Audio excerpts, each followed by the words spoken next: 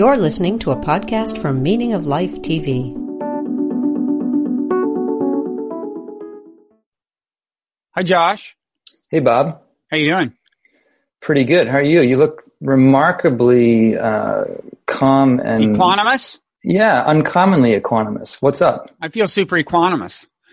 Yeah, let me tell you what's up. First, let me introduce us. I'm Robert Wright. This is the Wright Show, available on both streaming video and via audio podcast. You are Josh Summers, meditation teacher, yoga teacher, and we're going to talk about meditation retreats. I just got back from one, a 10-day retreat a few days ago, and that's what put me in the mind to talk about them. You're an appropriate person to talk to for a number of reasons, not just that you are a meditator and have been to a lot of retreats and are a meditation teacher and a yoga teacher in, I guess, the yin yoga tradition. Is that right? The currently hot yin yoga space? The hot yin yoga space, that's surging. And you're surging within that space. So congratulations. And also we should mention your podcast, by the way, Everyday Sublime, which is related to all this. And but you are going to lead a yoga retreat soon. Is that right? It's more of a meditation retreat, actually. Oh, is it really? Yeah, it's for people in a yoga training and also open to people that are not in the training, but, it's meant to give people that are in their development as a teacher an in-depth experience of meditation so that they have a better sense of what's going on inside the minds of their students. Okay. So the idea for this conversation arose while I was on retreat, because when you're on retreat, all these things are happening that seem intense and you want to talk about them. And of course you can't talk because it's a silent meditation retreat. You don't talk to anyone. And, so we're doing this, and I wanted to start out by talking about retreats, in a way that I hope will be of interest both to people who've been on them and meditate, and to people, who haven't been on them and maybe don't even meditate. I suspect there are some misconceptions floating around about meditation retreats. Maybe we can dispel some as we begin to talk about this.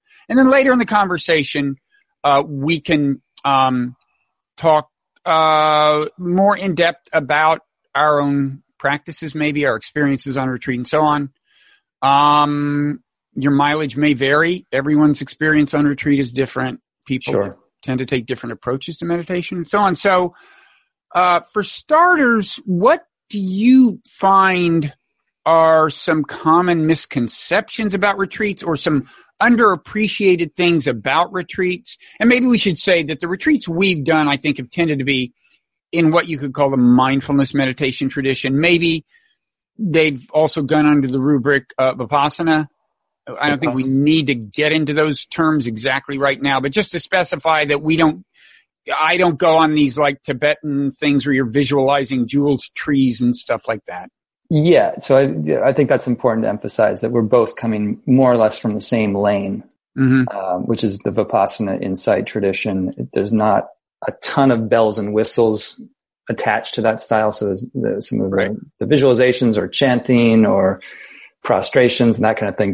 We did a little, you do a little chanting sometimes on these. We did a little, but it's not the centerpiece by any means. Exactly. I'd be interested to hear what you think of the common misconceptions too. I have three big ones, and this may overlap with yours, but one is that when I talk to people about the prospect of going on retreat, one of the first things they kind of get rattled by is the idea of being silent for so long, that somehow the condition of silence will drive them batty. Like they'll be shoved into the back of a dark cave and there'll be some sort of psychological implosion within the cave. Which could happen. We should say, I often say retreats are extreme sports for the mind, and things can get intense and they can get darkly intense, and some people have a terrible time. Everyone I've recommended do a retreat has been a satisfied customer, but most of them have had some intense, not altogether pleasant experiences at some point on the retreat. Yeah, hopefully that would be the case. And I can see there's a literature out there around negative experiences, which I think you're familiar with, negative experiences that people have. And one of the questions that we can get into later is how much are those negative experiences a function of the approach that people are taking within the retreat versus, you know, the dynamic or the broader dynamic of retreat itself. So, you know, that's one, the silence. Then the next and so, one. wait, first of all, so the silence doesn't bother you much. In many ways, I find it a relief. There are none of these awkward moments where, oh, you're supposed to say hi, or you're supposed to introduce yourself. No, you just don't make eye contact. It's very simple, and everyone understands it. Well, yeah, but then there are other people that are kind of straddling that line where they do make eye contact and smile and bow and pranam or whatever it is. You know what I do with those people? I don't smile back. No, actually, I that doesn't happen much. I mean, most of the people, I should also say I won't say that. Anyway, go ahead. No, I don't want to muzzle you here, Bob. You know, you're fresh off the retreat. You've got a lot to say. I've been silent for a long time. Yeah. You know, as you suggested, I do think, that's one of the surprises people find within the experience, that the silence itself is a pleasant condition, that there is enough communication that occurs non-verbally that you don't feel isolated, you don't feel alone, to a certain degree. And you're usually hearing a Dharma talk every evening from a teacher and getting some instruction from a teacher. So you're hearing words. I wasn't getting a Dharma talk every evening with this retreat for reasons maybe I'll get into, but you know, you're hearing words, and then usually there's at least once a week when you either have a one-on-one session with a teacher or a group of you meet with the teacher and you all voice any issues you're having. So it's not quite as austere as it sounds, but. Right. And you know, just to build on that, I would say in many ways, some people find that you feel more connected to people in the silence than you do, say, even in your normal life. Mm-hmm. You know, there's a kind of a warmth of connection that starts to get generated over the course of the retreat. But the other big one really is just sort of the prospect of the length of the retreat. And I know you've talked about this, and I've iterated more or less the same things you've been reiterating, which is that shorter retreats, whether it's a day long or a weekend retreat, are, in my opinion, monumentally more difficult than, say, a 7-day or 9-day retreat. And I think that point is not intuitive to most people that haven't done a retreat before. They kind of think that they'll tiptoe into the shallow end first and play it safe with a day long or something like that. But that can be actually more challenging, for ways that we might want to get into. Now, wait, you're saying which can be more challenging? The shorter retreat, the day long, the 2-day type experience.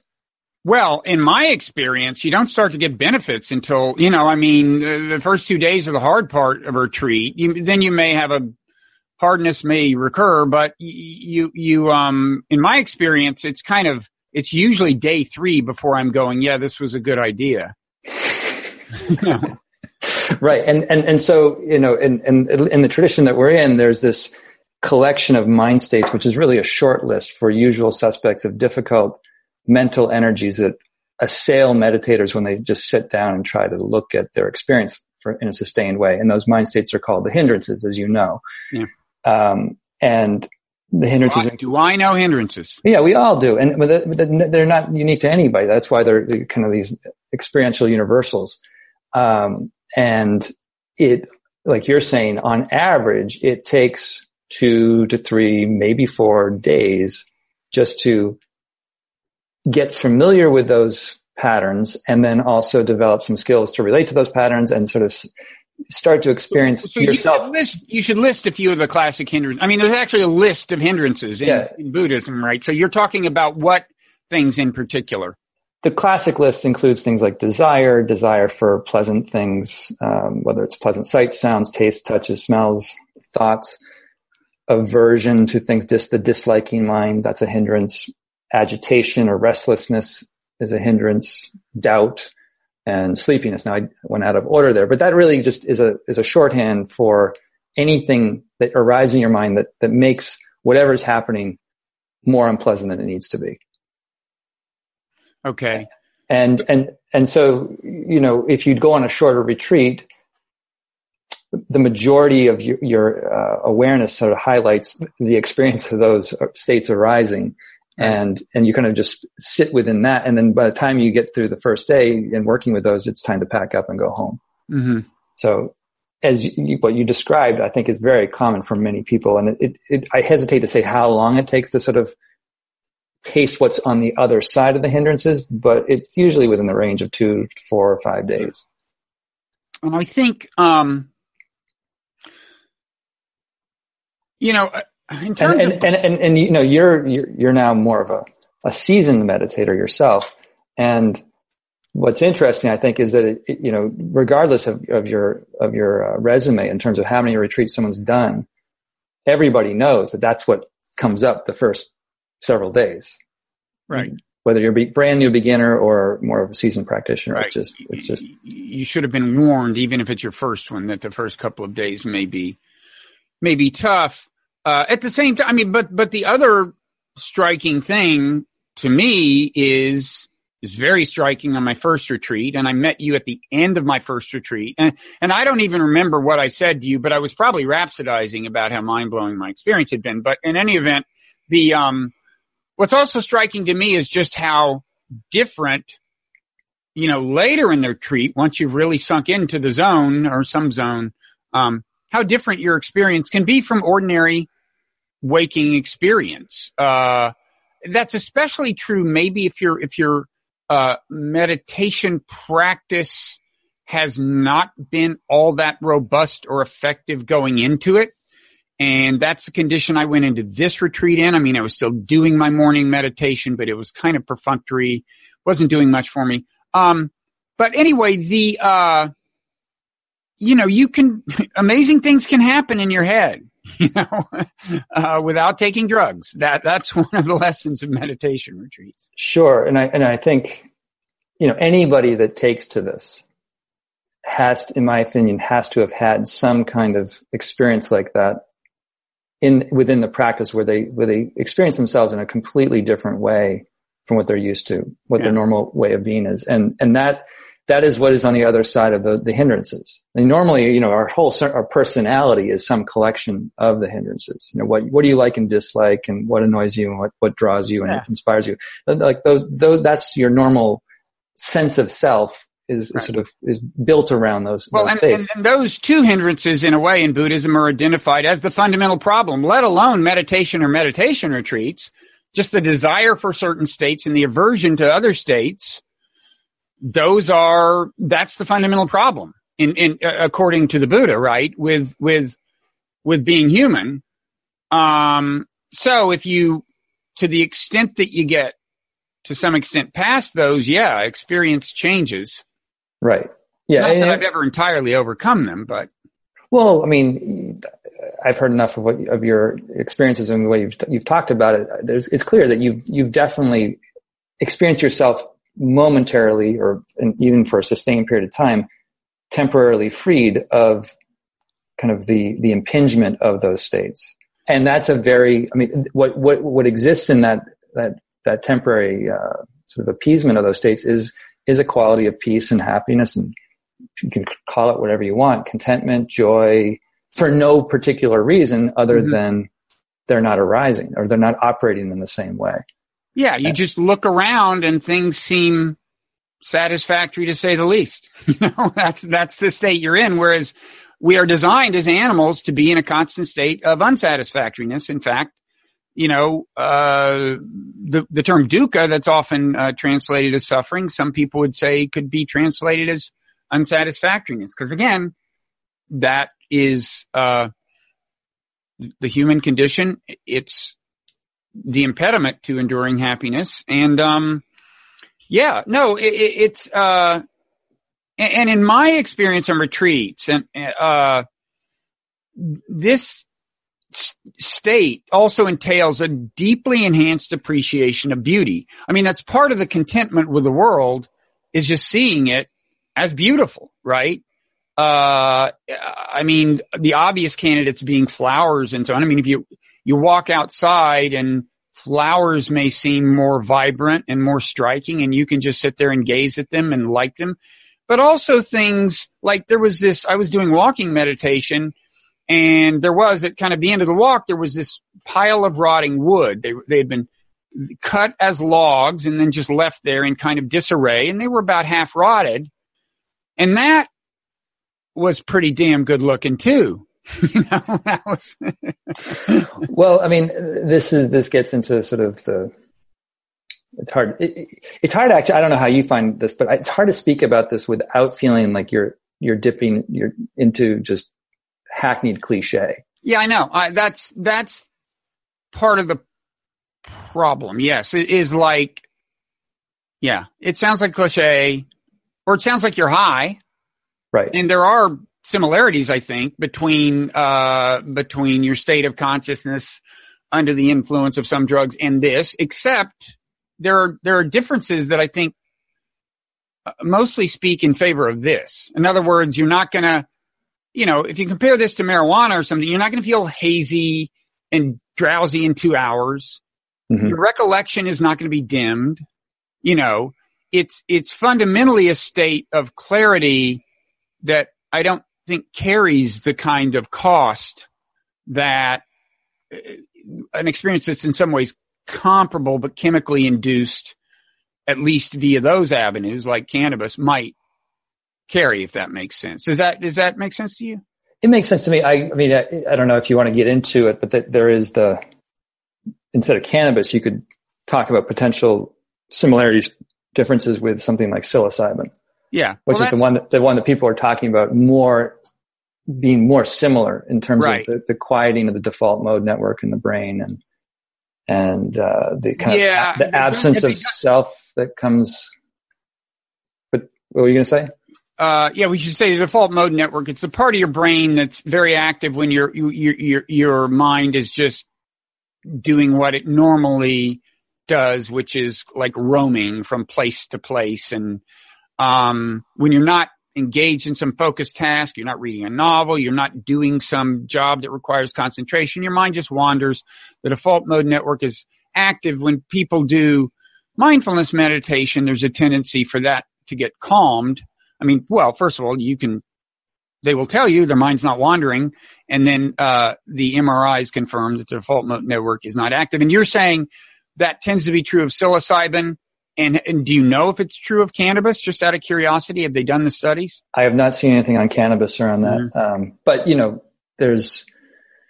had Michael Pollan on. He spoke about that, and he talks about that. In fact, in the back of his book on how to change your mind, he was talking to Judd Brewer, who's one of the leading neuroscientists researching the default mode network. And these other guys, I haven't been able to track these down, but there's a book came out maybe a year back or so called Stealing Fire. Jamie Wheel and another guy, they're kind of looking at how to hack flow, and or optimize flow states. And they talk about the neurobiology of deep meditation and psilocybin or psychedelic trips and flow states of intense athleticism as more or less being the same. Mm-hmm. I mean, actually, the reason cannabis came to mind is, one interesting thing about retreats to me is I usually get in a state where I just have much more control over my state of consciousness than I have, in the sense that, well, let me give one example. You gave me some guidance before a retreat I did years ago where I tried some things and got some interesting results. And I remember one example was I got into a state where I could control my level of bliss by lifting my eyes up or down. Like I would lift them up. My eyes were closed, but I would look up and bliss would just like pour in. And and sometimes you'll get to be too much. I'd be like, whoa, there's such a thing. There's such a thing as too much bliss. So I'd level my eyes out. You can, Bob, let it in, Bob. No, actually, I want to talk about that later because bliss is not the goal of mindfulness meditation. And yet, a certain amount of it can naturally arise. This is a whole interesting subject in its own right, how you might want to calibrate your bliss and for certain purposes not let it get to a very high level. But anyway, this time I was just to give people an example of like levels of control that are not accessible to me normally. If I'm not on retreat, I wouldn't be able to do this so easily, but, there was a thunderstorm and I was kind of I forget what I had done that was distracting. I had a midday job. Usually on these retreats, you have like an hour-long job to keep the costs down. People pitch in and do everything. And I had this like dishwashing job. And I think it was in the wake of so I had kind of a mid-afternoon break. And I think maybe I'd also washed my clothes or something. But for whatever reason, I hadn't meditated for a few hours and I wasn't in a super mindful state and I was kind of distracted. And I walked into this, onto this kind of porch and it had started to rain and there were some people, some fellow retreatants who were kind of blissing out on it, or at least they were like looking out, seemed pretty happy. And I wasn't really in that frame of mind, but I knew it was within my power to get there pretty quickly. So I just closed my eyes to focus on like about 10 or 12 consecutive breaths very closely in a way that is less easy when I'm off retreat, right? But with exquisite closeness, and that's all it took. And I remember thinking, that is as reliable as like doing a small bong hit or something, right? I mean, when you're on retreat, it's almost like pushing a button sometimes to change your consciousness in a way that you want to. And indeed, suddenly I was in this state where the thunderstorm was this magnificent experience. It seemed like my perceptions were much more fine-grained. My appreciation of like the patterns of rainfall, the beauty of that, and so on. The thunder was, I like would close my eyes and kind of the audio form of the thunder would assume visual form. So I could kind of see the thunder coming toward me as I heard it. And it was just, it was a completely awe-inspiring experience. And it just amazes me that I can get to a point on retreat where that is within my control. Like you pause and spend 45 seconds and you alter your state of consciousness. And I'm sure there are really experienced meditators for whom everyday life is more like that. Yeah. Well, in the retreat, I think what you're getting at there is that in the retreat, there, just by dint of being on the schedule of the retreat, right? And I'm not original in saying this, but by just following the schedule, there's a momentum of presence and a sensitivity of attention that deepens just by sort of staying in the track of the retreat. By schedule, you mean the scheduled meditations? Just showing to the meditation, doing your best at whatever you're trying to do within the meditation, doing the walking meditation, just maintaining a continuity of attention as much as possible throughout the day. That has there's a kind of force in that in a way. It has a charge behind it. And so you could step out of it, maybe like you were describing, to do your laundry for a little bit, but I got to ding you on this, Bob. You judge yourself for being unmindful, which. Well, you should first ding me for being unmindful, because what they would say on retreat is while you're doing your laundry, pay attention to what you're doing. Be mindful. You shouldn't get out of the zone while you're doing your library. Now, I know you're going to double ding me because I just chastised myself again. I'm sorry. Yeah, but we got to get out of that negativity, man. I got to get over the negativity. I know. That's another problem I have with myself. Are you going to ding me for that? Criticizing myself for being negative? You're the one who brought that on. Maybe we should stop recording and just have a little intervention on the side. I could use one. Well, no, I mean, look, you whatever you did it with enough. You didn't put your light colors into the dark colors, did you, in the laundry? I don't do that in general. I just throw it all together. I've never. Anyway, what I'm trying to get at is you had enough presence to do your laundry, so you can let yourself off your hook about being whatever it meant to be unmindful in that state. The point I'm trying to make is, though, that even though you might have these little moments on a retreat where you step out of the intensive focus of attending to what you're doing, there's a generalized momentum developing, and so you could slip back into that zone, what you're referring to when the storm comes in. And I think that you're describing in a way a feeling of facility when certain capacities of mind mature. Like that when you become more aware, there's an attention to detail. It's easier to lock in on that and sort of direct it a little bit more than when those capacities are in more of a weakened or undernourished state, if you will. Yeah, I think so. I should say, by the way, on this retreat, there actually was no schedule. I was at the Forest Refuge, which is, the Insight Meditation Society in Massachusetts. We've both done a lot of retreats there. There's a retreat center per se where they have very scheduled retreats. Forest Refuge for, at least somewhat experienced meditators often has retreats that are not structured at all. You're pretty much on your own. And that's what this was. But I was doing my, 4 or 5 hours of sitting meditation a day and some walking meditation and so on. So. So just on that note too, the main retreat center, they have a very specific schedule that people follow. And I actually have found that that's a real support. So for new people, again, if our audience is intended to reach people that might be interested in this stuff, it really, the schedule itself is such a support, I think, that, just sort of let yourself settle into it, follow along with it. Whereas what you did, and I've gone to the Forest Refuge too, that is, I'd be curious to how you found it, but I find that a significantly more difficult retreat because you have to cultivate or develop your own schedule and stick to it. And then there's not as many bells to tell you when to do what. I loved it. You loved it. Yeah. Because I wouldn't say I developed my own schedule, but I wrote down my every sit and every walking meditation session. And I had a rough goal in mind as to what I wanted to have done by the end of the day, 5 hours of sitting, whatever. And what I liked about it, well, first of all, it's a little less crowded than the main center and a little, there's a little more personal space. But I agree with you, first of all. Like, certainly there's a lot to be said for the schedule. Beginners should definitely do that. My first retreat, I was religious. I did every single, they're not taking attendance. You could skip sessions, but I did everything.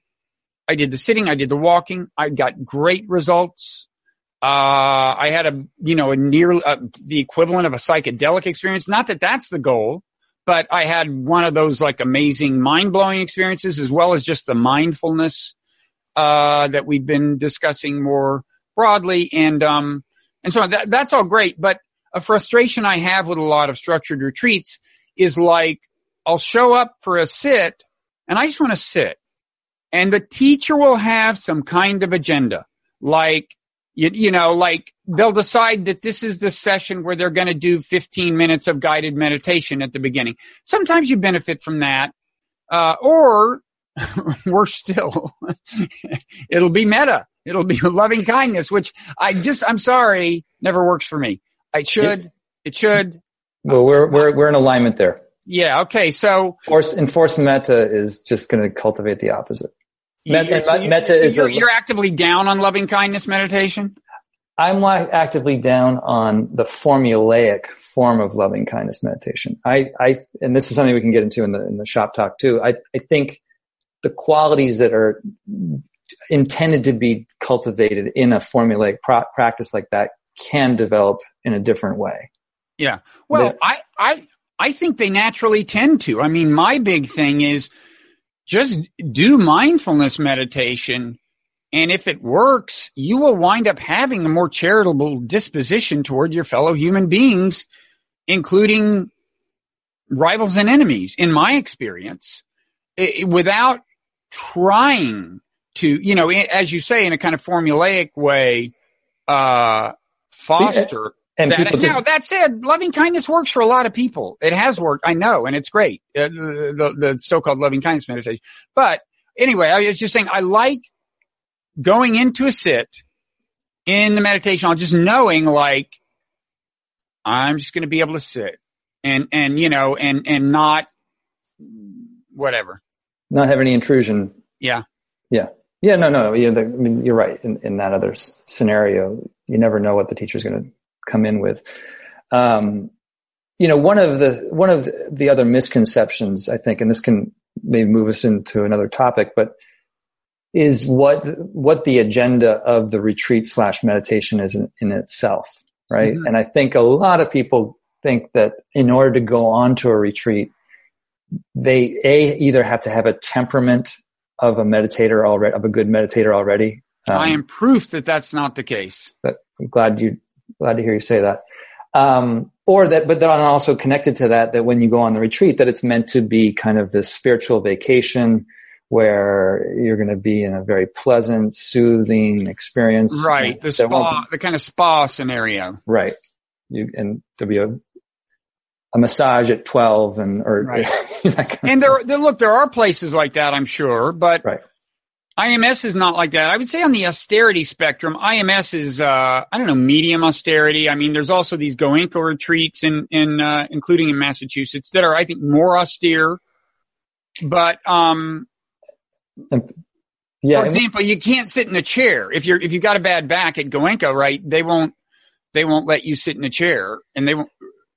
Right. Have you not done a Goenka retreat? I have never done one. The first time I inquired into it, I was already old enough to be having a little back trouble. Yeah.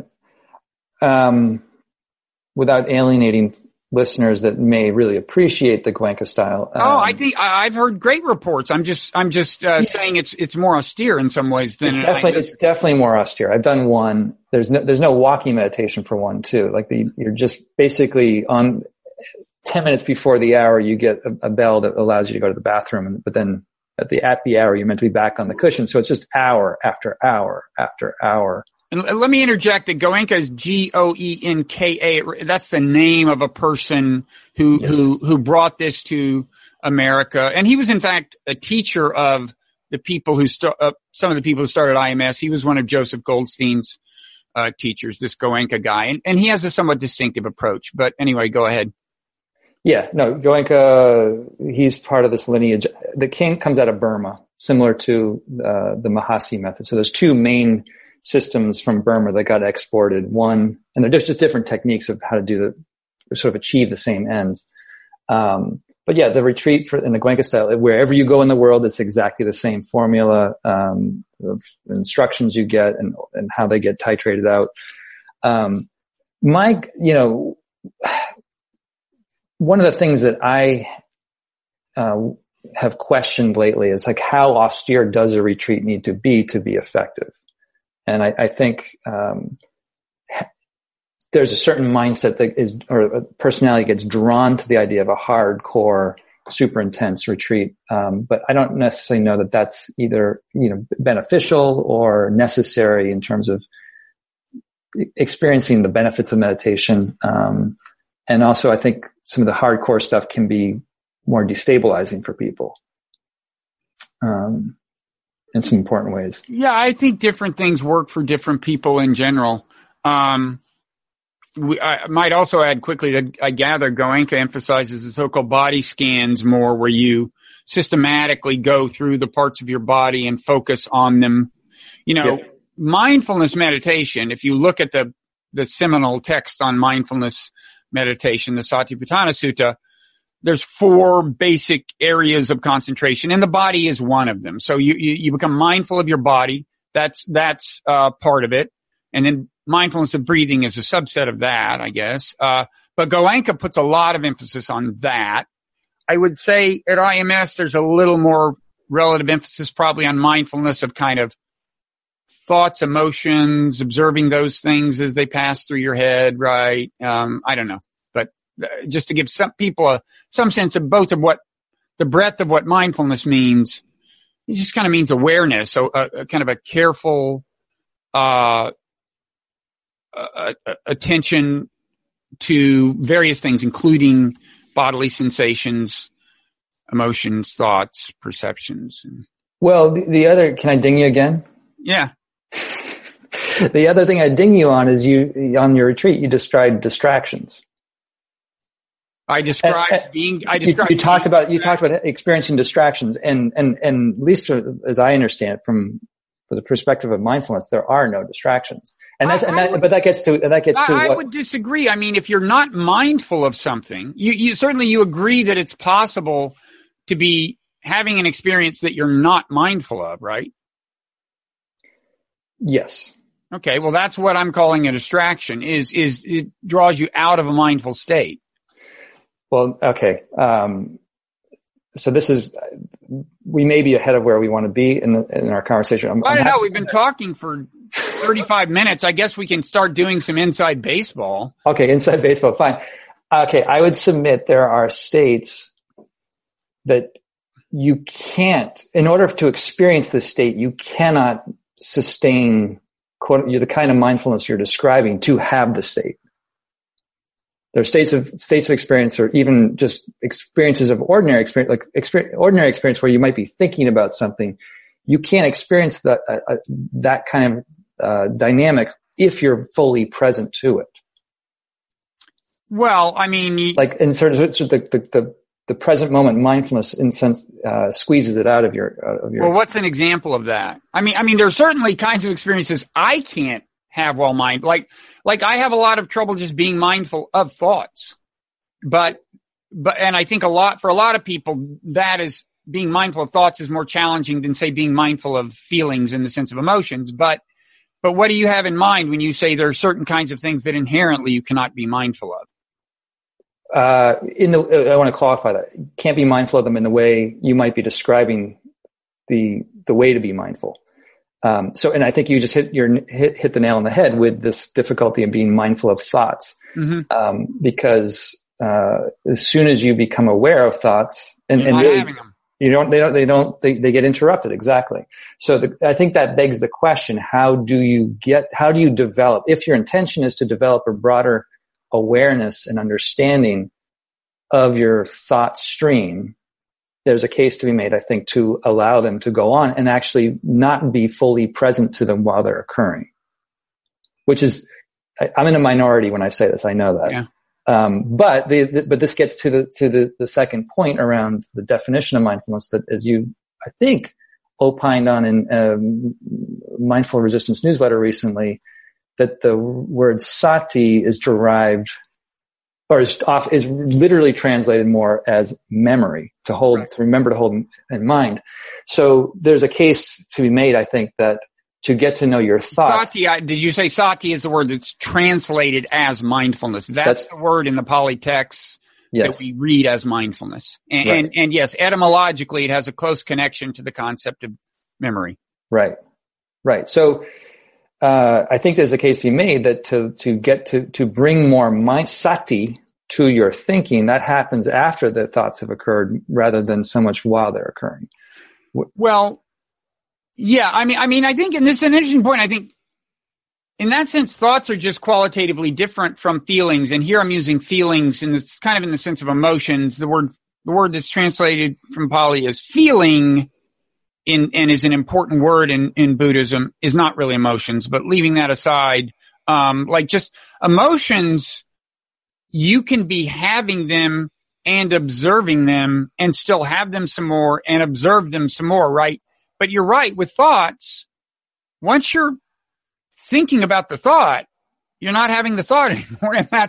And in a way that makes me feel less bad about the fact that I've had trouble being mindful of them, because maybe, they're just that's kind of the point you're making. Thoughts are qualitatively different.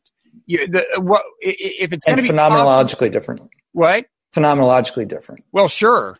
But even different, you're saying they're different in what mindfulness of them can mean. By virtue of their distinctive qualities, mindfulness of them just can't mean what mindfulness of feelings means, because you can be mindful of a feeling, aware of a feeling as it continues. Yeah, as I try to explain, like right now I'm lifting up a teacup or the coffee mug, and I can be aware of this while it's occurring. Mm-hmm. So right now I can be fully present and mindful of myself sipping this cup of coffee. But like that model of attention breaks down when it applies to the mind itself. Yeah. So, and then another example is, or could be, any kind of flow state experience. And I would put the territory of samadhi states, deep states of absorption. Concentration, absorption, yeah. Concentration, I don't know if you've had this wrestle with somebody else, but a lot of teachers I've had dislike the term concentration because it implies a kind of very narrowed focus.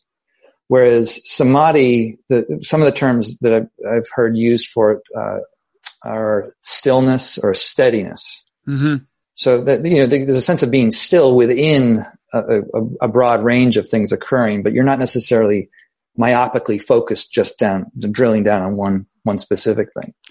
No, but doesn't the absorption generally begin with successful concentration? Well, this gets us back to the hindrances, those difficult mind states. But generally speaking, the models I've seen, and this rings true to my experience, is that when the hindrances are, in a sense, related to or are not operating in the same disturbing way in the normal state, when the hindrances are kind of at bay for a period of time, samadhi naturally arises. The steadiness, the stillness, like in the middle, like your natural experience, it would be still if it weren't for the presence of the hindrances. That's the argument. Okay. Rattling. So yeah, you can, I think what you're getting at and, what you're speaking to is that the traditional narrative for how to get into samadhi, like the normal instructions given are focus on one thing. Mm-hmm. And when your mind wanders, bring it back to that one thing and do like that. the breath, classically. Classically, the breath. Do that over. It could be a mantra. Mantra. It could be, chickpea. It could be a feeling of your hands on your lap. It could be the sounds of the environment. Whatever you're focusing on, you just bring your attention back to that again and again and again. And eventually like we were talking about earlier, the momentum of that attention displaces the hindrances from your stream of consciousness and a sense of stillness arises. Mm-hmm. Another way into that is just simply to develop a kind of an understanding and through the understanding, a non-reactivity to the hindrances, to the difficult mind states. And a samadhi can emerge, independent of whether you're trying to focus on the breath or not. Okay. Does that make sense, at least conceptually? I mean, I guess. I mean, so you're saying, so if it weren't for the hindrances, life would be samadhi. That's part of the idea here, right? Like if it weren't for, well, let me say something that let me go for it. This from a totally different angle that may or may not be, you may or may not be able to make a connection to this. One thing that occurred to me on this retreat, more than on others perhaps, is,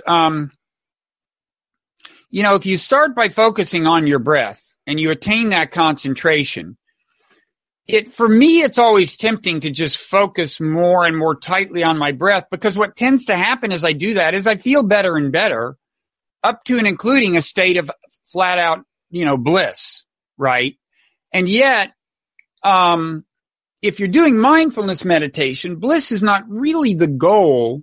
The goal is to establish enough kind of equanimity to observe what's going on in your body, in your mind, sounds, whatever, from a different vantage point than you would normally bring to it if you weren't mindful in kind of regular life. And so I don't know. This is kind of a challenge for me because, and so I find myself, and I don't know if you do this during sits, but like especially at a retreat, I have the capability to kind of pump up the bliss as high as I want it. And so I'll kind of get it to a certain level where I'm feeling good enough to be successfully mindful. And good enough means, among other things, devoid of the two hindrances you focused on earlier, wanting craving something or being averse to something. I guess I'm certainly accepting a close correlation between concentration or absorption, although I know you're saying they're not the same, and not being in this state of wanting something or wanting to get away from something. I mean, those are very closely related. And I don't know. So there's this thing in mindfulness that you want to get to a certain, it's inherently, it feels inherently good to become focused enough to be mindful, in my experience. Equanimity just feels good. Being somewhat liberated from this, chronic desiring of something or to get away from something, it just inherently feels good. But while you're describing, I just want to just interject that the state that you're describing is also not one of apathy or indifference. Like you don't feel apathetic or indifferent to what you're experiencing, do you? No, I'm liking it. Right. And in that sense, I mean, and to the extent that I'm pursuing more and more bliss, I obviously haven't totally let go of one of the hindrances in a certain sense, right? I'm wanting more of something that feels good. Yeah. Well, this is where I actually feel like I've heard you talk to various of your Buddhist teachers that you've had on as guests, and they've talked about this, but that, the idea of eradicating desire entirely, is kind of a misunderstanding of the path, and that in some ways your desires are being refined and upgraded. Like the things that you're seeing, the limitations, the shortcomings of normal desire, and you're actually, in some sense, pardon the phrase, but you're kind of feeding on a different pleasure that doesn't have the same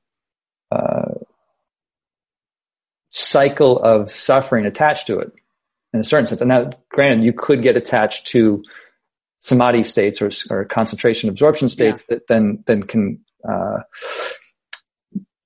make your experience on retreat more frustrating if you're not in them. As one teacher I had once said, there's nothing that ruins a day of retreat than a really good sitting the first thing in the morning. Right? Because then because it feels so good that you keep trying to replicate it? You keep trying to, well, it's not even just that. You feel like, okay, I got it now. Like that. And you just you fantasize about what every sitting afterwards is going to feel like, that it's just going to be more of the same. And of course it's not. Which gets back to what I was trying to bring up earlier. It was like the whole, like the mindset that I think people go into the retreat with is this idea that it's about a specific outcome. Meaning like you're going to go through this process of being on retreat to get to certain measurable outcomes in your own experience, whether it's a greater calm, greater presence, less reactivity. And, I think that it's very understandable why people hold that, anticipation. But I do think it becomes something that anticipation itself becomes something that needs to be examined and maybe reframed, that the point of the retreat isn't so much to get to these specific outcomes as much as it is just to be engaged in a process. And the process is one of, at least the way I would explain it, is you're cultivating an ability to look into your experience in different ways and to develop discernment and greater understanding around what it's like to be you in a simplistic way. Yeah, but I mean, there's also, it's also just the case that, like, even if you grant that, yeah, it'd be great to have the peace of mind, the flow, whatever you're looking for. If you pursue it very ardently, you're actually less likely to get it probably on retreat. So as a practical matter, even if you grant that those are the goals, it may be best not to think of them as the goals. Right. Yeah. Like your ability to experience those sought after states is inversely correlated to sometimes how much you're striving to get to those states. I want to recount an experience that I had this morning meditating, partly because I think, although we may have by now lost everyone who isn't intimately familiar with mindfulness, I think we haven't talked much about some of the kind of concrete aspects of it. And this morning I was starting to meditate. And one thing I often do when I'm establishing concentration at the beginning is I may focus on only the inhale of a breath. And then as I exhale, I may focus, like if there's a kind of recurrent, persistent sound, I may focus on that. and then on inhale and then on that. And there was this nice sound, and, I was, it was a kind of I was getting into it. And then I realized it was my faucet dripping. And I thought, you can't have your faucet dripping. You're wasting water. And what was interesting, this is just a kind of thing you might notice through meditation that you wouldn't ordinarily notice. I mean, ordinarily, what we would say about deciding to turn your faucet off is, I realized it was my faucet, so I went and turned it off because I didn't, want blah, blah, blah. And you describe it as this decision-making cognitive process. But what I observed as I was meditating was that there were these drip, drip, drip sounds that had no connotation to me and no affective value. I didn't think they were bad. I didn't think they were good. The flow of sound was kind of helpful and nice, but I didn't have any particular relationship to them. But then as soon as I thought, wait, that's my faucet dripping, I could feel that every drop sound elicited an aversive emotional reaction in a specific part of my body. Okay. And I couldn't live with, and I had to get up and turn it off. And this may sound trivial to people or something, but to me, one of the most interesting things about mindfulness is it can give you more insight into how the mind and human motivation actually work. And the actual fact of our thoughts and our decisions is that they are finely intertwined with affect, with positive and negative evaluation. And those are the dimensions that goad us into action, that get us to think certain kinds of thoughts, that get us to avoid certain kinds of thoughts. Everything in our ordinary life is loaded with these affective values, but we don't notice it because they're so finely intertwined, and we think we're running the show, but actually we are being run by these affective signals. And so that's just a little snapshot of what I consider a very interesting kind of feature of mindfulness, a kind of insight it gives you into the way, what is really governing your behavior. It's like, and interestingly, my original relationship to the drop sound, which is that it was neither bad nor good, according to Buddhism, that's the proper relationship in a sense, right? In other words, things are not inherently good or bad. We assign those values to things. And I mean, it may sound ironic to people that mindfulness led me to, in some sense, be aware of this negative feeling, because in a way, the mindful attitude toward things should involve not assigning value, right? It should allow you to observe things without assigning that value, if that makes sense. Does that? It does. I'm trying to think through that a little bit.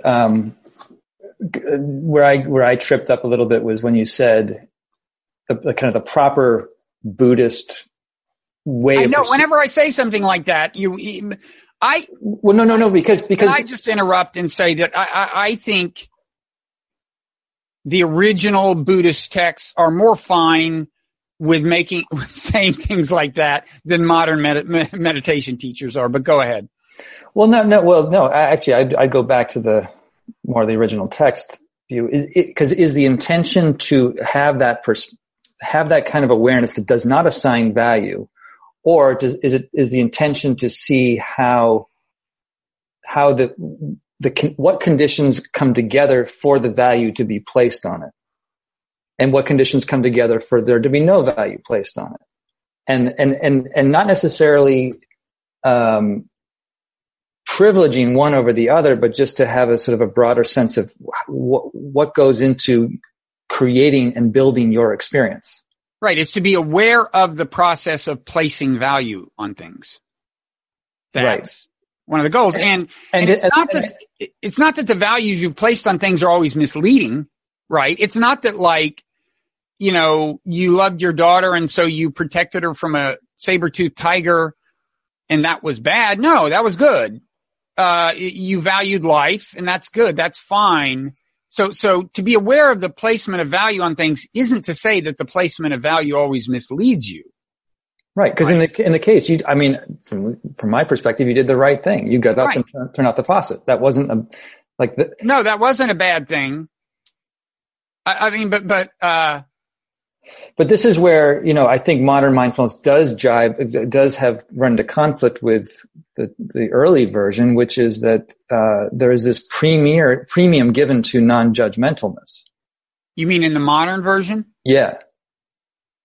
Which I think becomes, the way that quality of mindfulness operates in someone's experiences, they then end up judging themselves for having judgments about certain things. And in the early teachings, what I see is an emphasis on discernment and discrimination and wisdom, which is predicated on making better judgments. Well, I kind of agree, but I would say that in my view, the kind of early conception of enlightenment, of awakening, this elusive state that you and I are never going to reach, at least in my view, in the strict classic sense of the term.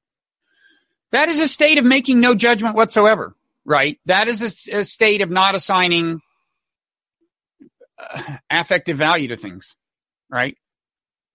Do you not agree that is the enlightenment in the strict early sense? Well, you'd have to say more about what you define as a strict early sense. Because again, we can thread this back to what we were talking about earlier. Like one potential interpretation of the experience of nibbana, which was the term that referred to a fire gone out, that the fire that's gone out is just the flames of reactivity that are fueled by, that are fed by the hindrances. So wouldn't tanha be the flame that has gone out? I mean, tanha meaning kind of craving to encompass both desiring certain states and desiring to avoid other states. I mean, that's the flame, right? That's the fire. That's the fuel. That's the oil that's feeding the lamp, the wick. We're mixing metaphors, but it's through understanding the tanha, the thirsting, the craving that grants you insight into how you're holding on to it, how you're relating to it, and then when it's relinquished, there's a sense of peace and coolness from those flames dying down. Right. And I think the way you're talking about it, you're making enlightenment sound like this kind of ultimate state within which tanha never rearises. No, there's no more craving. And I grant that's a possibility. It's certainly not my experience. Well, of course, it's not our experience. Right. It's too hard to attain. But I think the cessation of the process of suffering, the derivative of the presence of tanha, I think is far more within reach than that you might be giving it. Oh. I would say that I would even submit you probably wouldn't be going on retreats if you hadn't had some direct experience of that. And I think I would even go even further and say everybody that does a yoga class, this is why I think yoga is so popular. At the end of the yoga class, you lie down on your back. You're in a shavasana, the corpse pose. You just lie down, and a lot of times people feel that they're just completely content. That it doesn't matter what's going on around them. So contentment are possible, but that's different from saying the permanent extinction of suffering is a realistic aspiration for 99.9% of humankind. Right, and that's where I would start to question the qualifier of permanent extinction. Well, okay, then we agree. I mean, I agree that so long as you're not talking about permanent extinction of suffering, but I think in the early text, there was the idea that there are people like the Buddha who have attained enlightenment, and that involved the permanent end of dukkha. I think that's, maybe I'm wrong. I'm certainly not a scholar of early Buddhist texts, but nirvana is, it's a distinct state. Again, it involves, after all,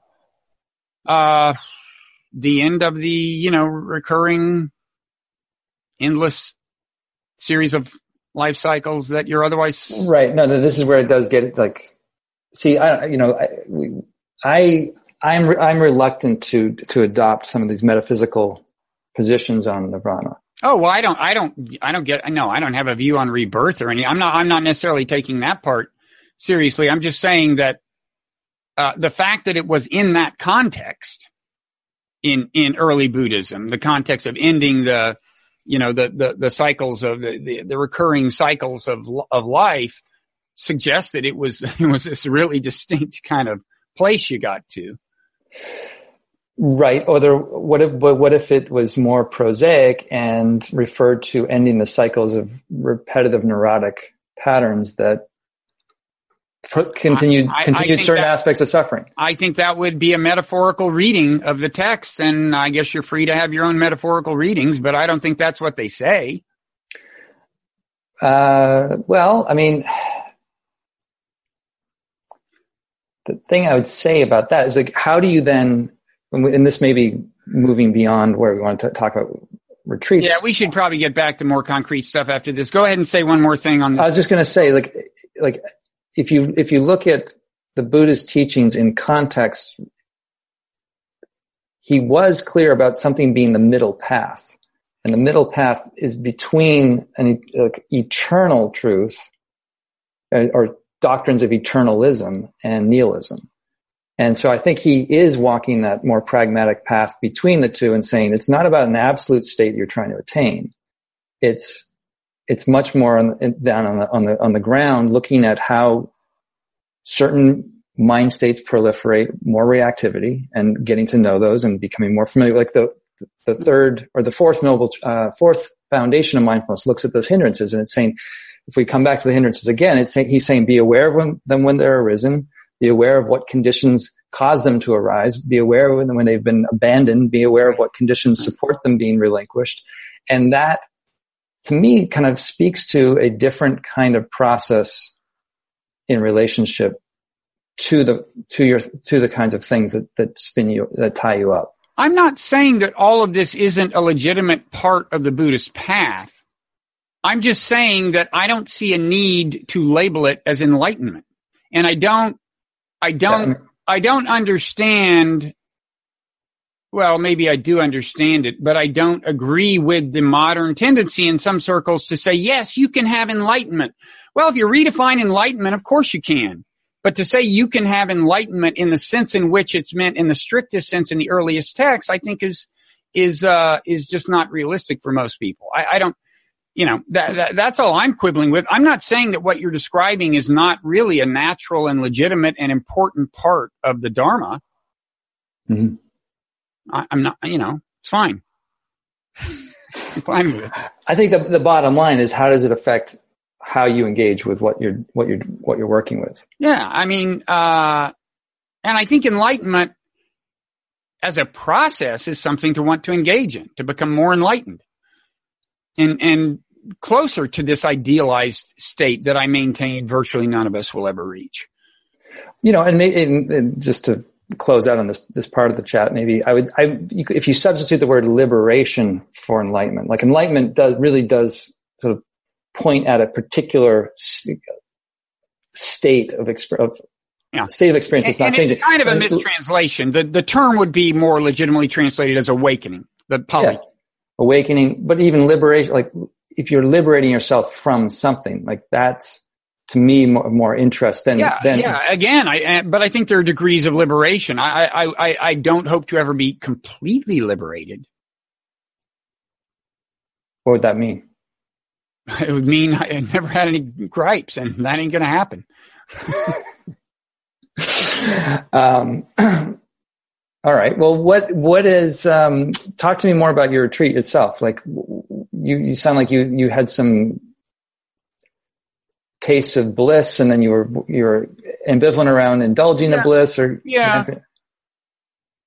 I mean, I should say I happened to go into this retreat at a kind of juncture in my life when I needed to kind of make some decisions or move closer to some decisions, especially having to do with my professional life. So it wound up having a more pragmatic cast in some retreats. And I think that limited, I think I made progress along that dimension, but that limited in some ways the depths I could reach in other respects. But I definitely, I don't know what else to say. I mean, so I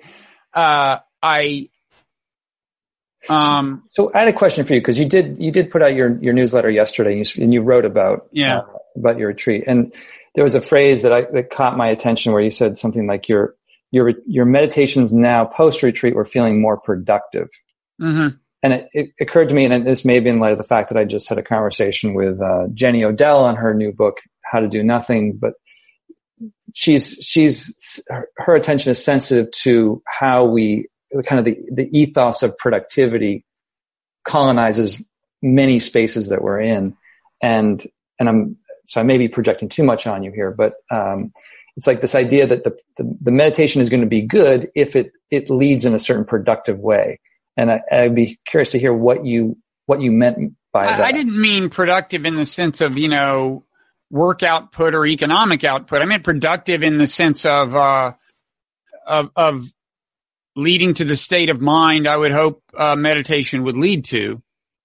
I also have a little bit of a gripe with this tendency in modern meditation teaching. You shouldn't talk about meditation as being for anything. There's no good meditation, bad meditation. There sure as hell is. Come on. We all, people meditate for a reason. They go to retreats for a reason. They meditate for a reason. And there's such a thing as meditation not working. And, now it may be true that getting hung up on whether it's working gets in the way of its working. That's a separate question. But the idea that you can't, that we all say, oh, that wasn't a great sit, that was a great sit. That wasn't a great sit. Experienced meditators talk that way, and it makes perfect sense that they would, because they're meditating for a reason. They want something. Well, yeah, and that's what the question I was trying to raise earlier is, like, what is the agenda of the meditation retreat? And if it's, if you have a clear sense of what you're trying to do, then yes, your metrics of whether it's going well or not are going to, will tell you that. But I guess what I'm holding, it's not that there isn't like good meditation experiences and pretty unpleasant meditation experiences. I grant that. It's just that even within the not so pleasant meditation experiences, something may be developing, and there may be a way of learning and understanding about yourself within those difficulties. Sure. That's of value that, on the simple, it's good meditation, bad meditation, you might not have any interest or, connection to if you don't look into it. Yeah, no, I don't think productive meditation is just meditation that makes you feel good or meditation that makes you more efficient. I mean, for example, that, the little episode with hearing the drips, to my mind, that was productive. That was genuine insight into my motivational structure. It was just an interesting thing to observe, even though the moment of insight into what was going on was unpleasant. Suddenly it was unpleasant to hear the drops. Right. That's fine. Right. Okay. So that clears it up. I mean, I was trying to understand what you meant. Yeah. But I mean, whereas when meditation, like before the retreat, I would have been, like I said, my meditation had gotten to a point, it had been years since a retreat, and my meditation had gotten to a point where it wasn't so productive. I would have been less likely to really even make that observation, as trivial an observation as it sounds like, like, oh, these drops, now that I've changed my framing of them, they're making me feel bad. Every drop hurts a little. Mm-hmm. That doesn't sound like a profound insight, but I would have been less likely to have it before the retreat, and that would have been a less productive kind of meditation. Right. That's what I was curious what you meant by a less productive meditation, where you're not noticing that kind of granular structure of how you're processing your experience. Right.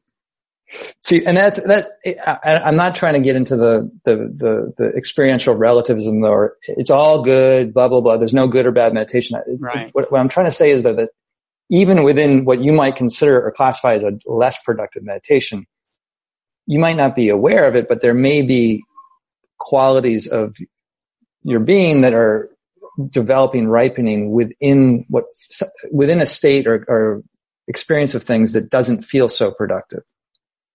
So for example, let's say you're meditating and this happens on retreats. So people that are going to do a retreat, that one thing that a difficult hindrance is the hindrance of sleepiness, where you get tired and you get drowsy, and particularly after lunch, you start to nod and do the head bob, not you bob, but the head bob kind of thing. And, people feel like that this is wasted time, right? Like their clarity of attention isn't sharp. Mm-hmm.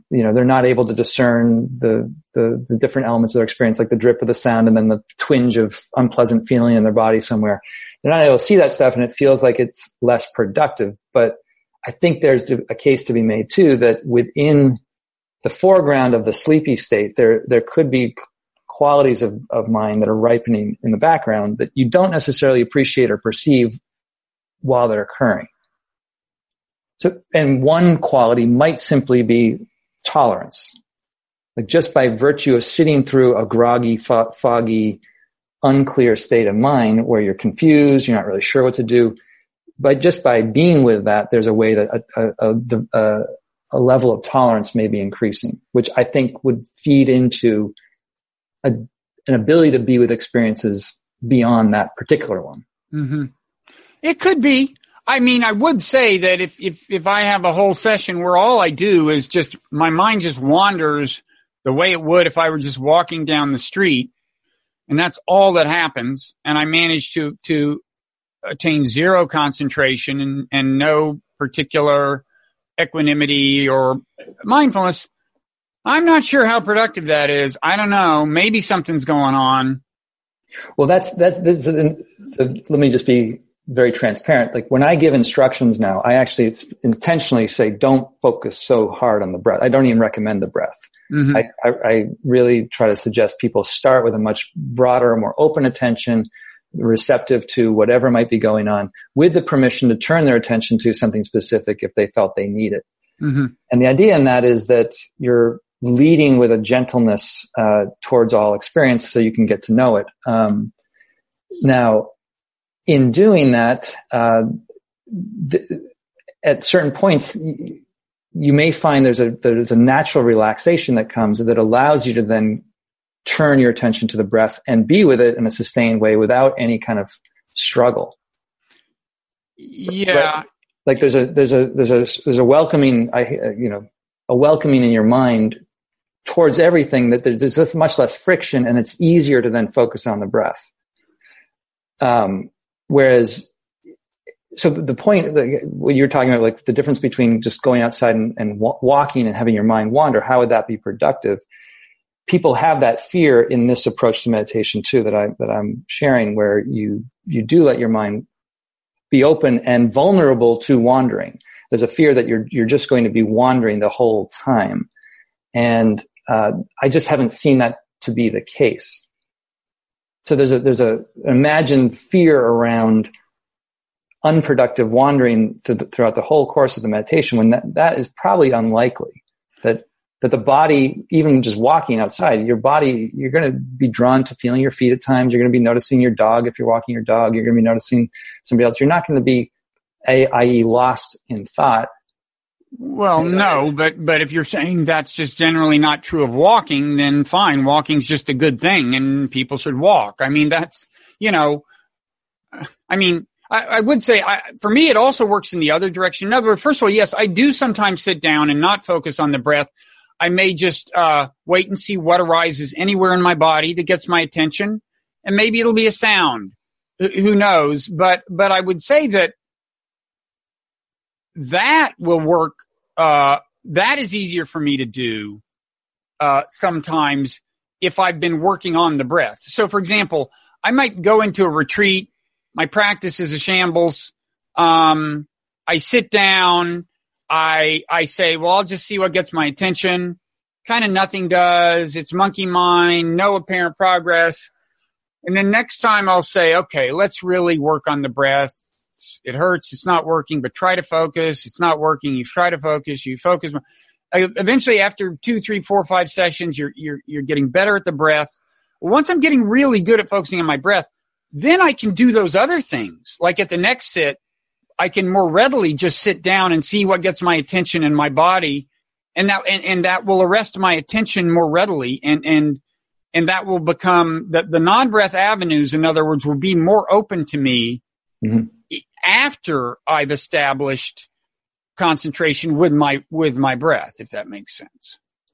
That's certainly the conventional narrative on how to settle down, to use the breath first. Well, if it works, what is the problem with it? If it works, if it ain't broke, don't fix it.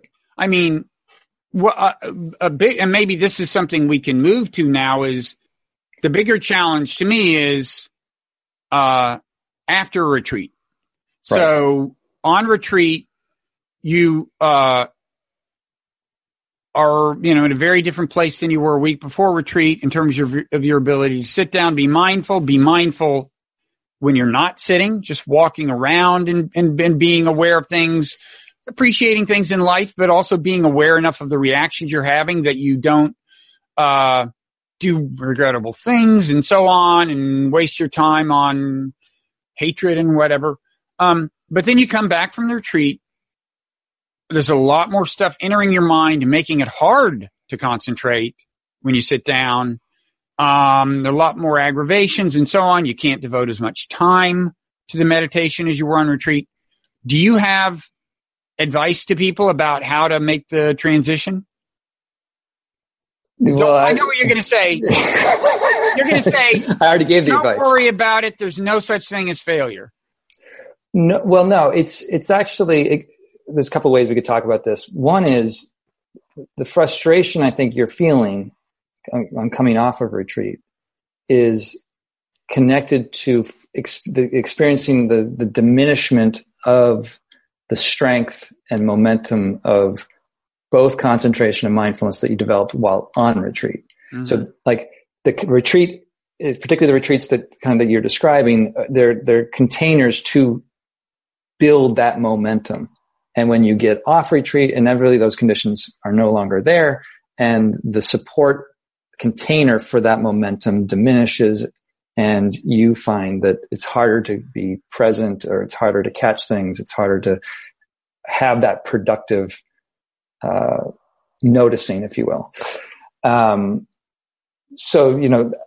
But I guess I would start by questioning the premise from the approach to meditation in the very beginning, where rather than trying to keep certain things out of your meditation, if you actually have a more, I would say, holistic welcoming of the kinds of things you'd think about after the retreat, you let those kinds of things into your meditation a bit more, you may find that you have more presence to them as a result of being with them on retreat. And then when you re-encounter them, you're just used to being with them. So it's a little bit like, it's a little simplistic, but you could think of the meditation more as a simulator, and you get familiar with flying within certain dynamics on retreat, like the topics of what you think about or things that spin you out. And then you're just more familiar being aware, being with them post-retreat. So there's a question that often we get. It's like, how do you apply the meditation to your life? It's a little bit of a cliche, but a phrase that I've liked is that if you want to apply the meditation to your life, let your life into your meditation. And I think there's a case to be made too. If you, this could be a metaphorical read of the Buddhist life, but the night that he sat down on the Bodhi tree and apparently he attained enlightenment, right? You know the story. He's visited by the Buddhist version of the devil known as Mara. Yeah. And Mara sends an army of his daughters to tempt him. So there's sense desire. A lot like the Jesus story in the Bible, by the way, the Jesus in the wilderness story, but go ahead. Well, yeah. Well, my take on that, correct me. I haven't looked at this in a while, but there was also an army of, terror, right? There was like these magical beings that were meant to scare the Jesus out of the Buddha to get him to move out of his seat. And that didn't work either. And then there's also the way that the devil appeared as Gautama's father to guilt him to come back, right? Saying that, if you sit here, it's fine. our kingdom back home is going to go to rack and ruin. Don't worry about you attain your enlightenment and the family lineage is going to go to hell. We're fine. Really, we're fine. Yeah. The thing that occurred to me in that story, though, is that the conditions that visit him, the devilish demonic conditions that visit him, are the conditions of his life in the palace.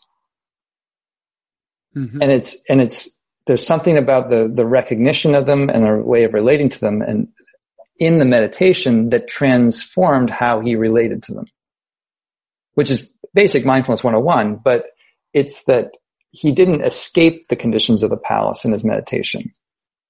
His normal life fully presented itself within his meditation, and it was through a transformation of understanding that he felt freed. Now, again, that could be a very secular, pragmatic, metaphorical interpretation of things, but I think it speaks to the kind of thing you're getting at right now. Yeah, I mean, I wouldn't say it's a reach to think that the metaphorical understanding was kind of intended. I mean, pretty clearly these are, or at least a kind of metaphorical understanding was intended. I mean, pretty clearly these are the kinds of things, desire for, for physical gratification, fear of threatening things. These are the kinds of, the things that we have to come to terms with and change our relationship to if we're going to, follow the prescriptions in the Dharma, and certainly if we're going to attain enlightenment, but even if we're going to fall short of that. Which we will. Yeah. So I don't think it's a reach in that sense. I mean, I'm not sure you're saying exactly that. Your metaphor may be a little different from that, or the way you see this translating into everyday practice may be a little different from that. But I don't think a metaphorical reading of that is a big stretch. Right. So, back to your initial question around integration, the mistake I made it for years, which was trying to maintain, I wanted to maintain the kind of the superhuman mindfulness that I developed on retreat into daily life. And that was just a setup. That's not realistic. No, it's not realistic. So you got to kind of let go of that in a certain sense. And, the thing I would want to say to anybody is, let the intentions that brought you on the retreat and let the intentions that kind of motivate your practice, put those front and center. Let the intentions do the work for you, not so much whether you like something that is simple as like saying, double the amount of time that you meditate every day, or have 5 minutes where you're going to wash your dishes with as much attention as you can. Like people get into the list making of tips for how to be more mindful in daily life. Mm-hmm. For me, that's all downstream to sort of the bigger intentions. Like, what are you trying to establish as an orientation in your life? Yeah. I mean, I'm not ready to let go of the importance of a certain commitment to discipline. Yes, I'm going to do my morning sit every morning, and I'm going to try to remember that when certain kind of situations arise, rather than say go stuff myself full of chocolate to deal with it or something, or like I'm having trouble concentrating on my work, at least one time a day, what I'll do is just try to sit for 5 or 10 minutes and see if that helps. Those kinds of commitments, I actually still think are important, in carrying something from the retreat, some measure of what you got on the retreat into, everyday life.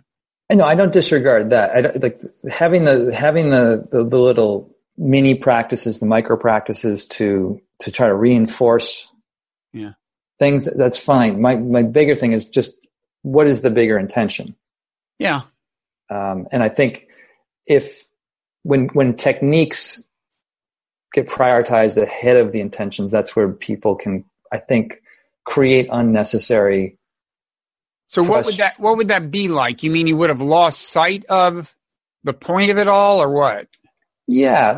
I mean, this comes back to what goes on in people's meditation, but I think it's far more interesting to me to promote intentions of being curious and interested and tolerant and gentle towards whatever's going on than it is to, say, achieve 12 consecutive breaths. Mm-hmm. I agree. And I agree that, and I got a I did an event with John Kabat-Zinn about a year or more ago in, he of course is the person who came up with, mindfulness-based stress reduction and did a lot to turn mindfulness into a thing, but because he did allow people to divorce it from its Buddhist context, and that opened all kinds of institutions up to mindfulness meditation and so on. But, I was reminded again, talking to him, of the importance of just trying to carry the philosophy with you. Like in your everyday life, you get into situations and, just try to remember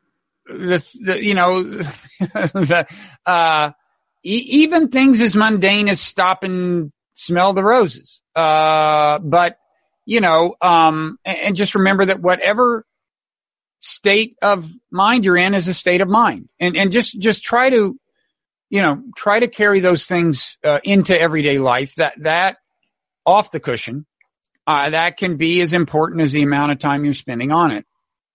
Yeah, I mean, in some ways, I think I try to when I give people instructions for leaving retreat or suggestions for, it's not really instructions, but suggestions. It's more, think of the meditation as a way to reinforce or realign with those primary intentions you have for your life.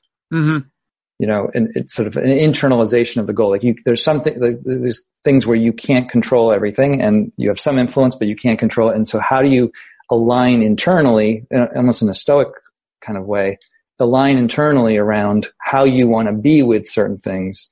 And that's kind of what's driving your ship. Yeah. I mean, I think it's good to use sitting. So even like with like having a distracted sitting where you're not very focused, you can, even if let's say you sit for 30 minutes and 29 of those minutes you're out to lunch. But in one moment or in 1 minute of that sitting, you actually reconnected with intention to try to be present and to try to be interested and try to be curious around it. To me, that's reinforcing that primary intention in a positive way. No, every moment like that is in a sense money in the bank. I mean, right. Yeah. One thing I was wondering if we want to get into is just sort of those that might be going on retreat. If we came up with a sort of a list of advice or tips, I'm just now contradicting myself for like not being too tip happy, but are there things that you tell yourself, like things that you want to have in line to have like a supportive experience on retreat?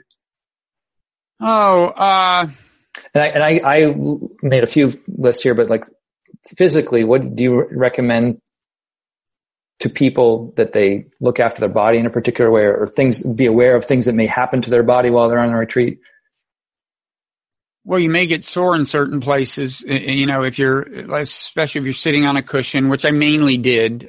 Sometimes resorted to a chair. And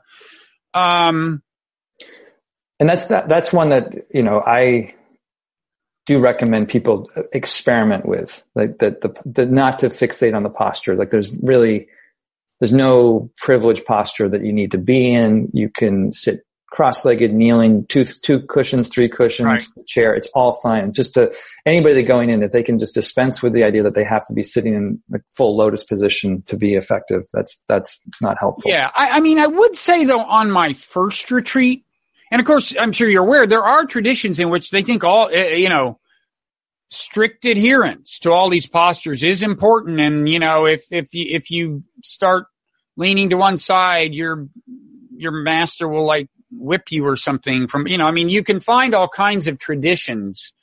And I do think my very first retreat when I was, younger and more limber, and I did everything by the book, pretty much same posture every time.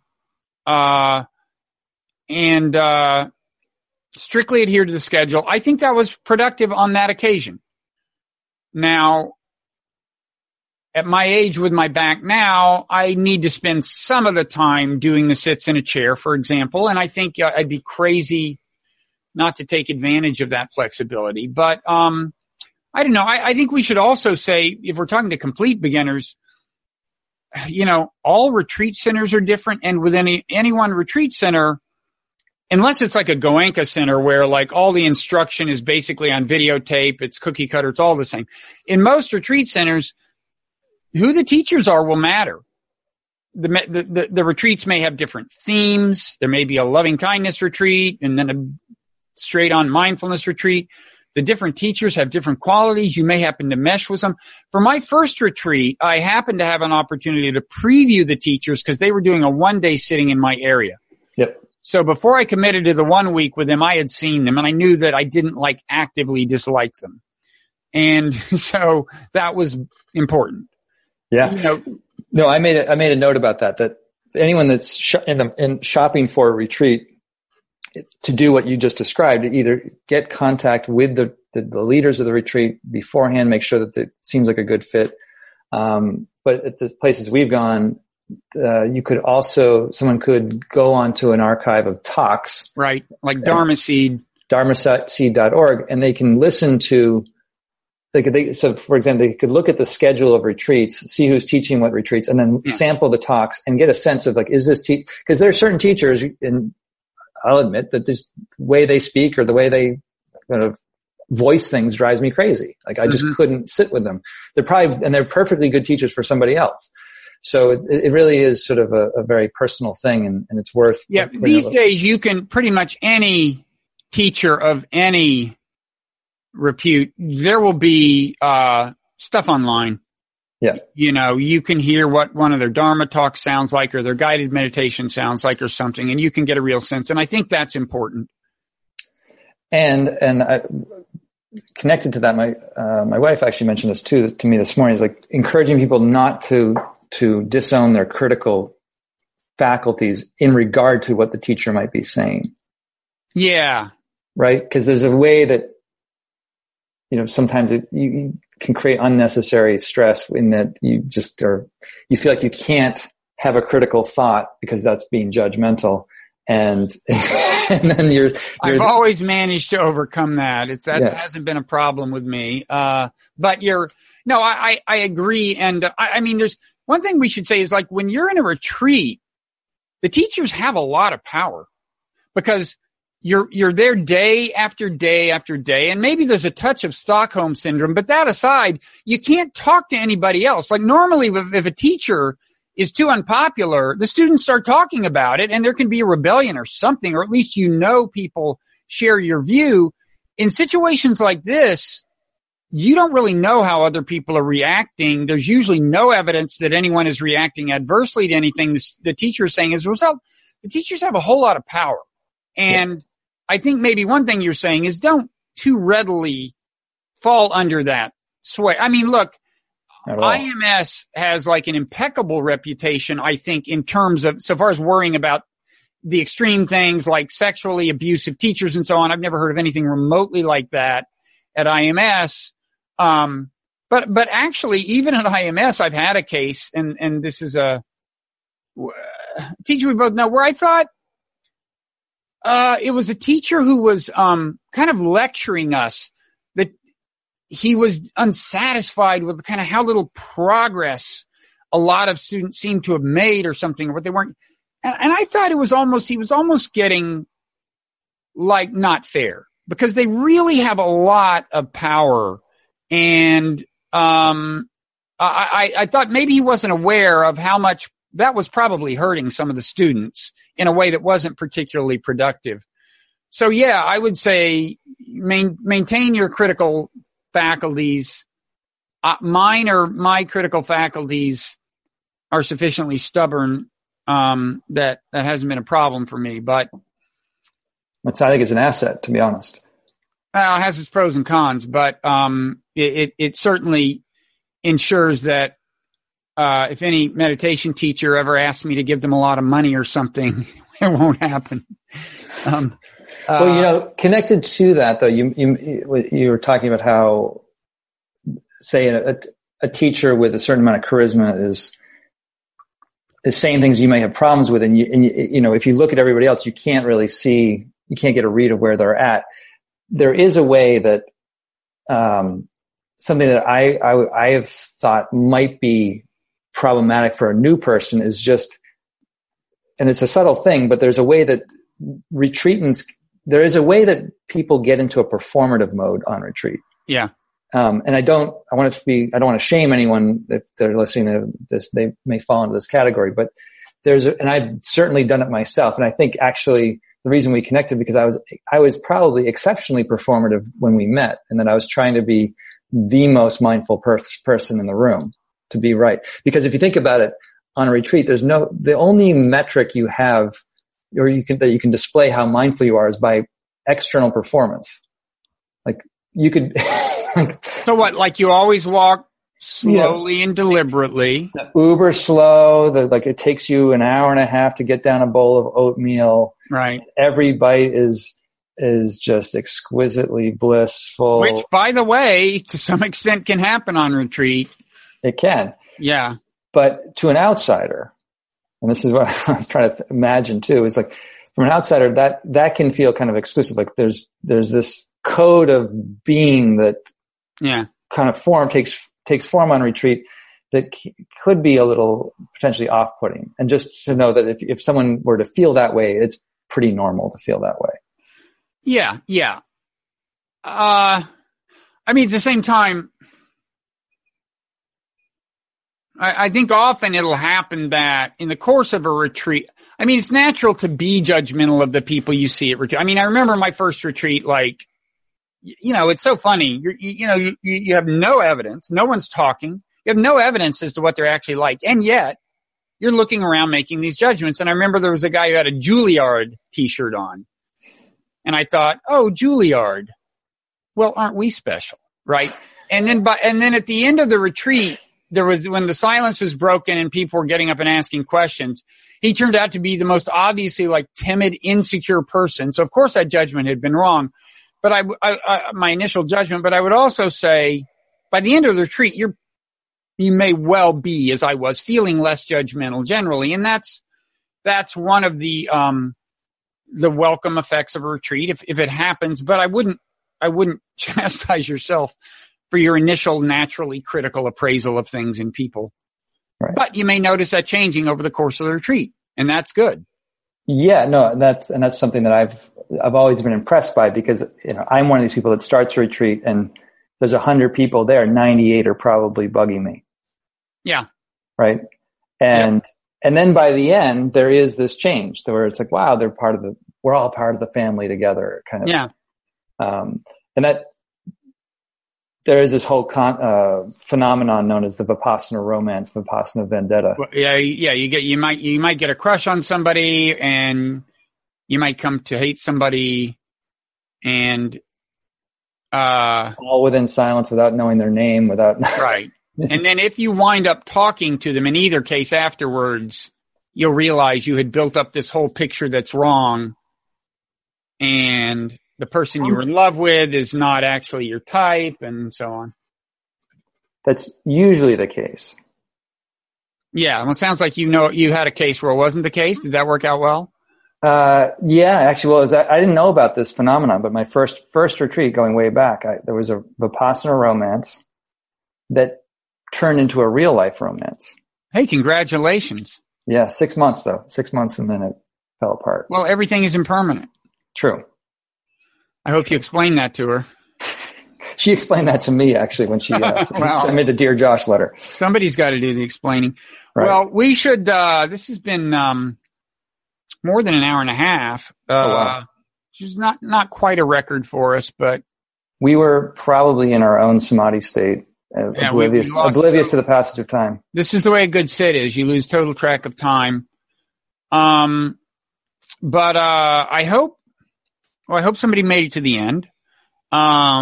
I hope, I don't think this has become the definitive guide to retreats, but I hope it's helpful to both the people who have never been on them and maybe even to some who have been. Yeah, no, I mean, the retreats are hot now. I mean, the joke that was forming in my mind before we got on the call was that prior to you coming on the scene, I thought I was the biggest influencer sending people to IMS, to the Insight Meditations. Then you came and you stole my thunder, and, you know, you became, I couldn't compete with your evangelism.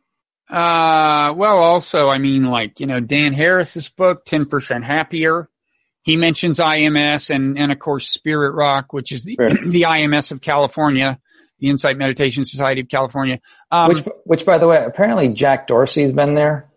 And since that has occurred, some of the retreats at Spirit Rock have wait lists of about 500 to 600 people.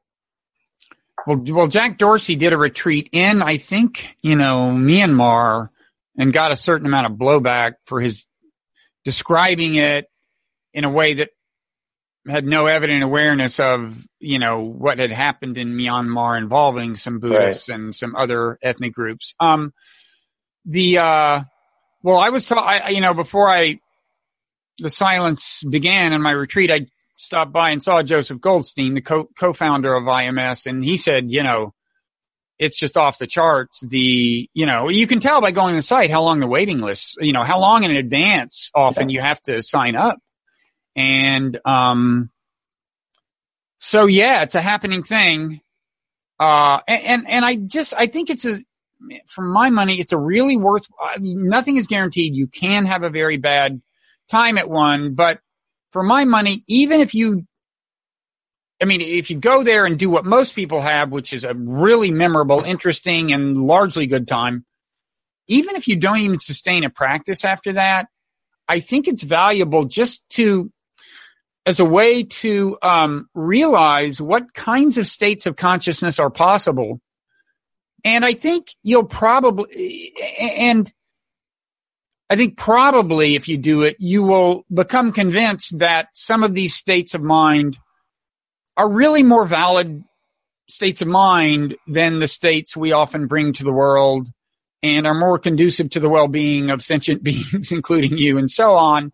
And even if you don't have a practice, and it's just good almost as a proof of concept. It's, you know, just to understand what's possible, and just remember that our ordinary state of consciousness is, mixed bag. Probably not something you should get too wrapped up in. Yeah, no, I agree. I mean, I think the retreat experience reliably for many people, it's not going to work for everybody, as we've established, but for many people, it will give them a reliable taste of possibility, which, whether they meditate beyond that or not, is, I think, can open up some doors into new ways of being. Yeah.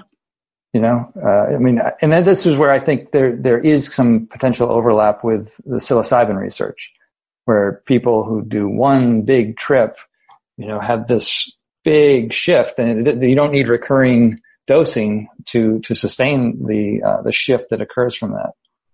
Right. At the same time, there's something interesting to me about the fact that the state of mind you attain on a retreat is attainable without ingesting anything. That is amazing to me. And it also, it just does have, I think, different qualities probably from any that are not necessarily better or worse, but are different from any particular kind of chemically induced experience. Well, and that comes back to something a teacher we both had.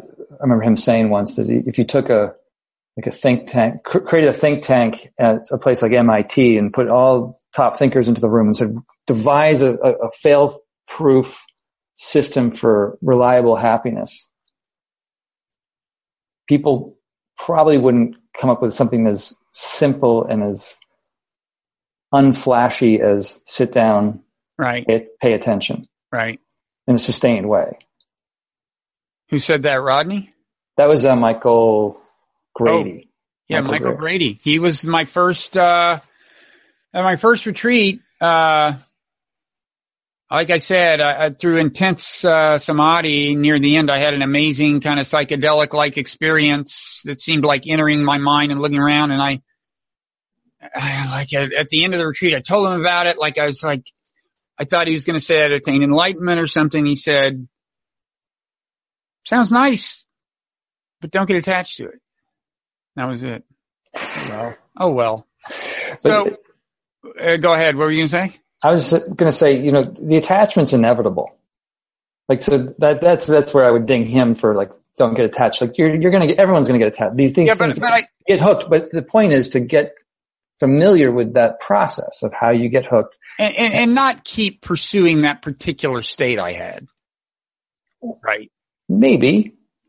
I mean, I think there's potential. I mean, I would actually like to do a retreat where I did like pursue like jhana states and stuff. And it was about concentration and absorption and bliss. And that would be fun.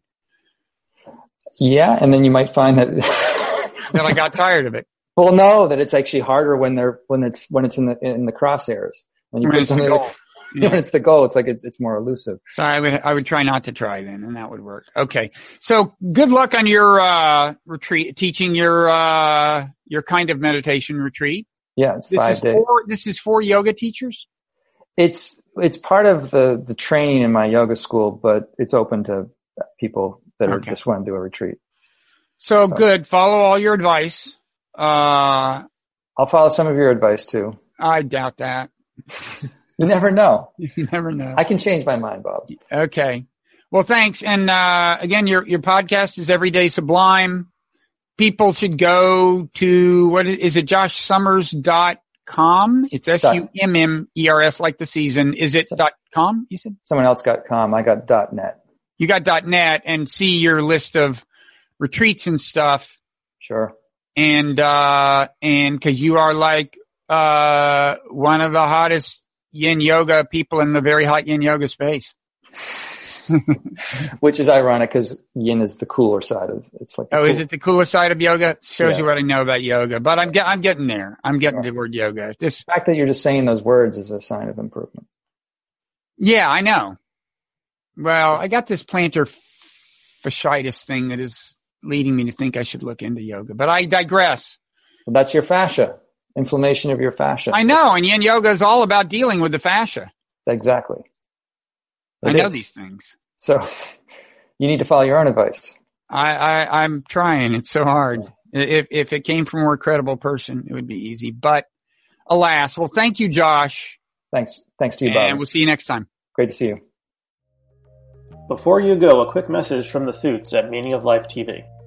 Meaning of Life will always be free for you to watch and listen to, and we don't even go the NPR route of guilting you into donating during Pledge Week. But we do have a small request.